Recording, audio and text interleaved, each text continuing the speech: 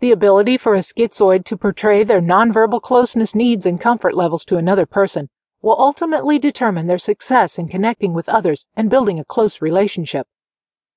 Others may not recognize the schizoid's nonverbal cues and desires for activity-based bonding, and thus reject the schizoid because the schizoid is not able to verbally put their needs or desires into a format that others can understand.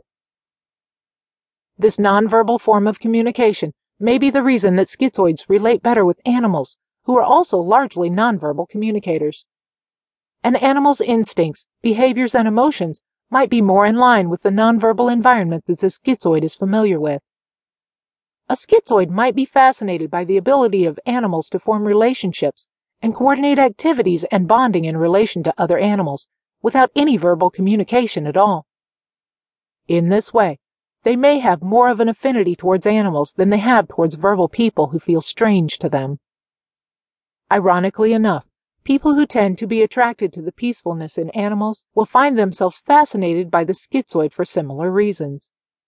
They are fascinated by their use of nonverbal communications in relating to the world in direct contrast to the loud and annoying environment that is all around them.